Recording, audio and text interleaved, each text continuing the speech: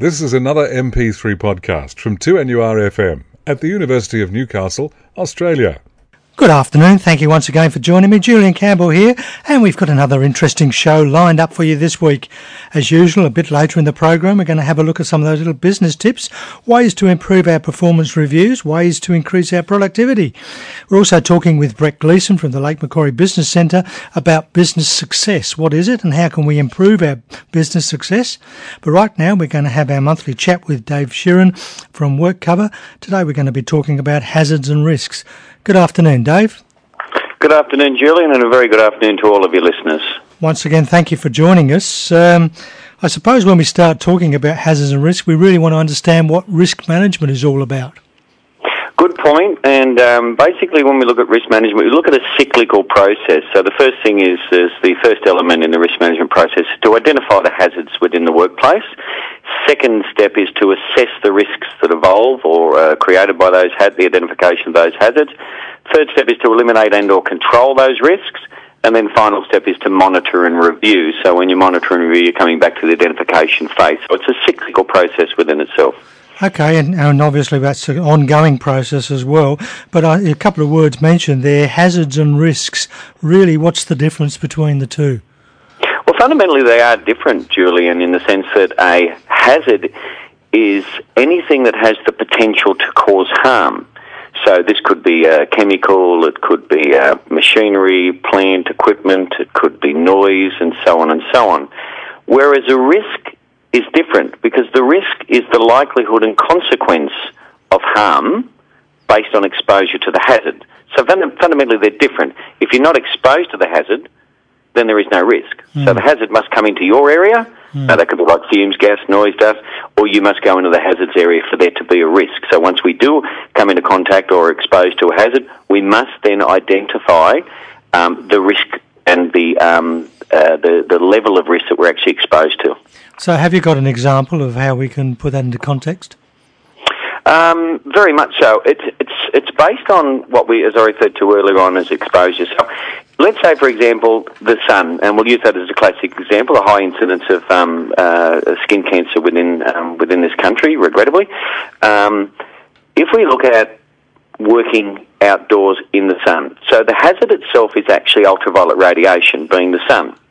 Now, the risk is based on exposure. So when we look at the frequency and the duration of that exposure, so how long and how often are we exposed to it? And what are some of the human differences? Am I fair-skinned? Do I have a lot of melanin in my skin? And so on and so on. So when we look at fundamentally the risk management phase, we're actually trying to prioritise what is the likelihood and the consequence associated with that level of exposure. So if I work outdoors 8 hours a day in the sun, and I have very little sun protection, so I work without a shirt on, one would argue that the risk matrix would point us to a very high risk of saying that, look, this could kill a person or cause permanent disability, and it would be very likely to happen at any time. So if I had total protection, I minimise the amount of exposure to the sun, wore some sunscreen as well, then it might reduce that level of risk, being the severity or the likelihood from that exposure. So you mentioned another interesting concept there, the word risk matrix. What are we talking about there? When we're looking at a risk matrix, we're basically assessing what is the likelihood of the event happening and what would be the consequence. So when we talked about the risk earlier on, we looked at the likelihood and consequence of harm based on exposure to the hazard. So we have a matrix in our HAZPAC document within WorkCover. It's a very, very good, easy document for small businesses to use. But what we're doing is we're trying to prioritise the severity and the likelihood of the risk. Now, once we do that, that enables us to prioritise through a risk rating system, as I gave you an example before of the skin cancer. There might be something at fumes that might be a bit lower. There might be something right down to a paper cut that might be even very low on the risk matrix of a 6, being that it would be very unlikely it would happen and probably in the event maybe first aid. So we prioritise them so we know that we can then set about dealing with the greatest risks first, so we don't run around dealing with all the insignificant ones, and yet the ones that are the most harmful are still evident in the workplace that can cause us serious injury or death. So the role of our team or our OH&S committee is to identify, first of all, hazards that are in our workplace and then prioritise it in terms of the risk and the likelihood of it happening. Absolutely, and your committee is a great tool to use as well, or your health and safety rep, or even just, some of the workers within the organisation. If you have a checklist, and we have some wonderful checklists in our publications guides, they can go out and they can do a workplace inspection. They can also look at injury records or first aid records and things like this that will tell them that there has been an incident occur or a near miss occur, and they can go out and investigate that. And that's really leading them towards the source of the hazard, and then they can assess the risk and then move on from there to eliminate and, or if can't eliminate, then control. I suppose, obviously, a lot of personal opinion comes into some of this, doesn't it, as to how risky it is?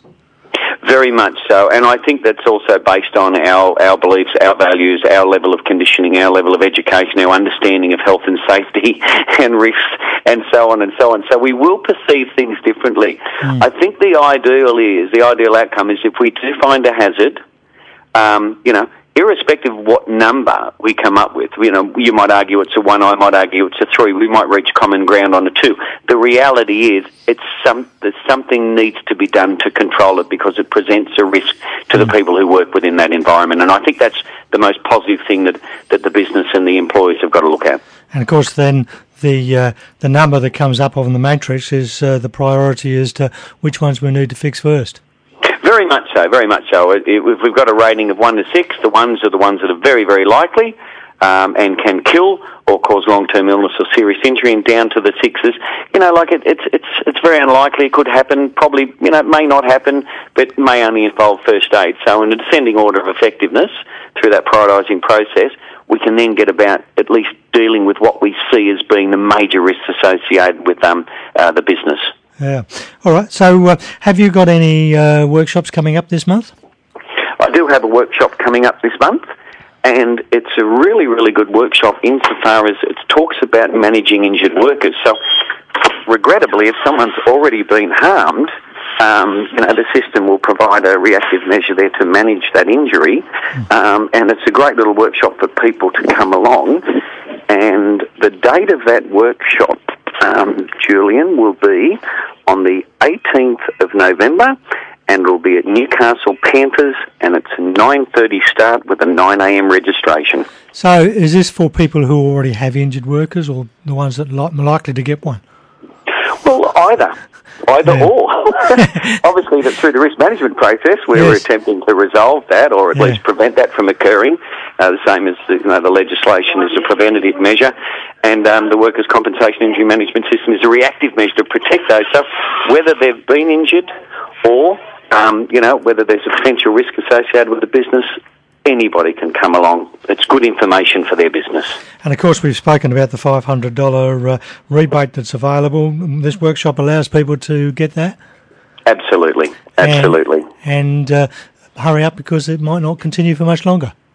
Well, look, I have heard that the rebate will be subjected to some change, and it will conclude on the 31st of December, and it will be reintroduced, I think, in February 2011. So if you want to come along to a workshop and get your safety solution in, whether it be ergonomic related, whether it be something to do with fumes and noise in the business, or hazardous substances storage, lighting, ventilation, whatever, you really need to get that rebate claim in before the 31st of December. Great. Well, thanks very much for your time again, Dave. We'll have a chat with you again next month.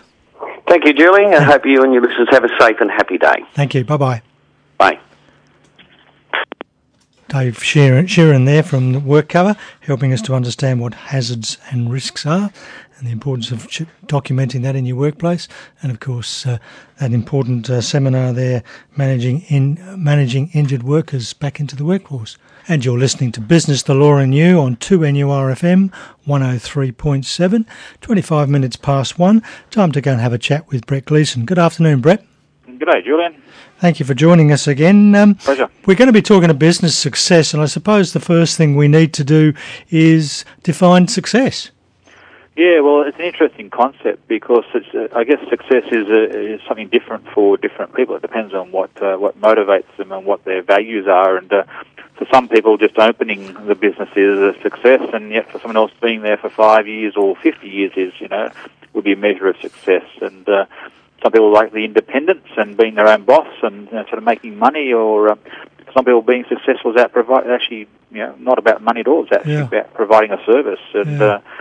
And some people see success as being able to work just 4 days a week and still survive in a nice, comfortable way. So lots of things drive people to think about success and what is success. And some people are very much motivated by their family, and in other cases giving back to the community. And yet some people, I guess, measure it by an expensive car or a yacht or a Jaguar or something like that, or even having a corporate box of the Melbourne Cup, or even running a racehorse. I guess some people might see all those sorts of things. You had to get the Jaguar in there, didn't you? I did, yeah. So it really relates to goals, doesn't it? I think the definition I've heard is the progressive realisation of a worthwhile goal.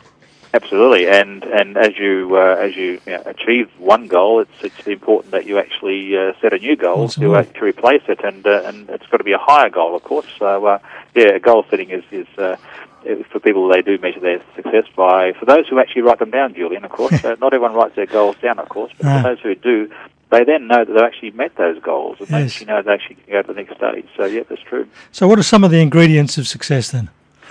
I don't think you can go past hard work. I don't think too many people are successful at putting in some hard work. And some people might say luck, but I think luck is in business isn't really a factor. It's luck when you win the lotto, but not in business. I think it's a case of if you've got good luck, you generally make that luck, and really that luck is around good positioning of the business and making the right sort of decisions. So I think that's more important rather than the straight out luck.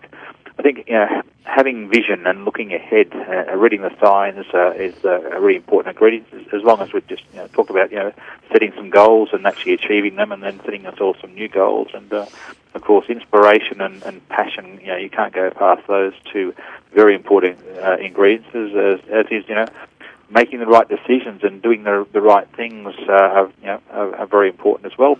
As is getting good advice, because not everyone knows everything, so you've got to get some good advice. And I think also staying grounded. Those people who actually get a bit ahead of themselves and sort of swan it around a bit too much are probably the ones who are likely to come undone. So staying grounded and keeping out of a comfort zone, and I think really important ingredients of being successful in business. Well, I've got a reasonably successful business. What happens if I want to take it now to the next level? How do I improve my success?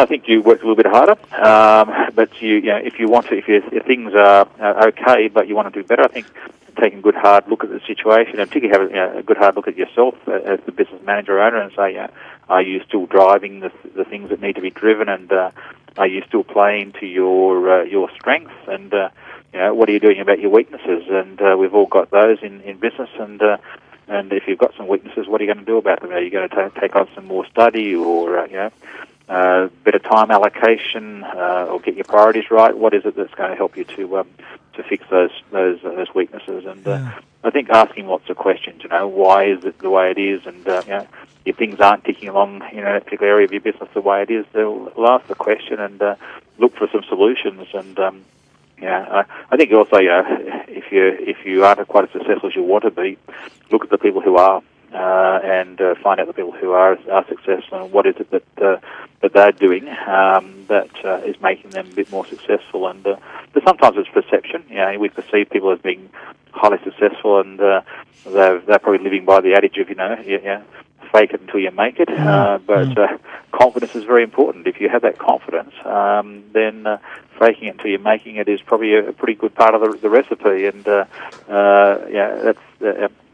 You can't beat confidence. And of course, the other thing is, if it's working well, don't change it. That's true too. Yes. If it's going all right, then keep it going and see how you can improve it. That's the important thing. That notion of continuous improvement is really important in business. And have a look at things from the outside in. Have a look at things from your customer's perspective, and walk into in front of your business with the eyes of your customer, and see what they see and experience what they experience. And I think that can be an eye opener sometimes. And if you have a different perspective and just make sure that things are okay, then that will help you to be more successful. All right. Well, thanks very much for your time again, Brett. We'll have another chat about business next week. We will, for sure. Thanks, you. Julian. Bye-bye. Cheers. Bye. Bye. Brett Gleeson there from the Lake Macquarie Business Centre. Success. Obviously, people have different interpretations of the word, but if you've got some goals and you're achieving it, then you're successful, and keep going. And time for some business tips, and we're having a look at these tips from the Harvard Business Review. 3 ways to improve performance reviews. The usefulness of performance reviews is open to debate. Some people think they are one-sided, ungrounded and too sugar-coated. Others believe they're an invaluable tool in employee development. But here are 3 ways to make your reviews more of the latter and less of the former. Firstly, reduce subjectivity. Try to incorporate several viewpoints. Ask peers, direct reports and more senior managers for input. When possible, compare the employee's performance to that of his or her peers to get a more objective assessment. Secondly, give constant feedback. Reviews shouldn't feel like a surprise party. If you give feedback regularly, then nothing you say in a review will come as a shock. And thirdly, balance evaluation and development. It's important to both assess the individual and to help him or her improve their performance. It may be difficult to engage an employee in a development discussion if he or she is upset about the feedback. Separate the review and development sessions to make room for both to happen. And what about 3 tips to increase your productivity? We live in a demanding and distracting world. Being productive can sometimes feel like an impossible feat. So here's 3 ways to get more done without burning out. Firstly, keep one to-do list. Include everything you want or need to do in one place. Writing it down helps get it off your mind and leaves you free to focus on the task at hand. Secondly, do the most important thing first. Before you leave work in the evening, decide what one thing you need to accomplish the next day. Do it first thing in the morning when you're likely to have the most energy and the fewest distractions. And thirdly, schedule time for non-urgent things. It's easy to get caught up in the pressing issues of the day. Block off time in your calendar to do things that would otherwise get squeezed out, like writing, thinking creatively, or building relationships. That's taken from a little tip, 6 Ways to Supercharge Your Productivity by Tony Schwartz.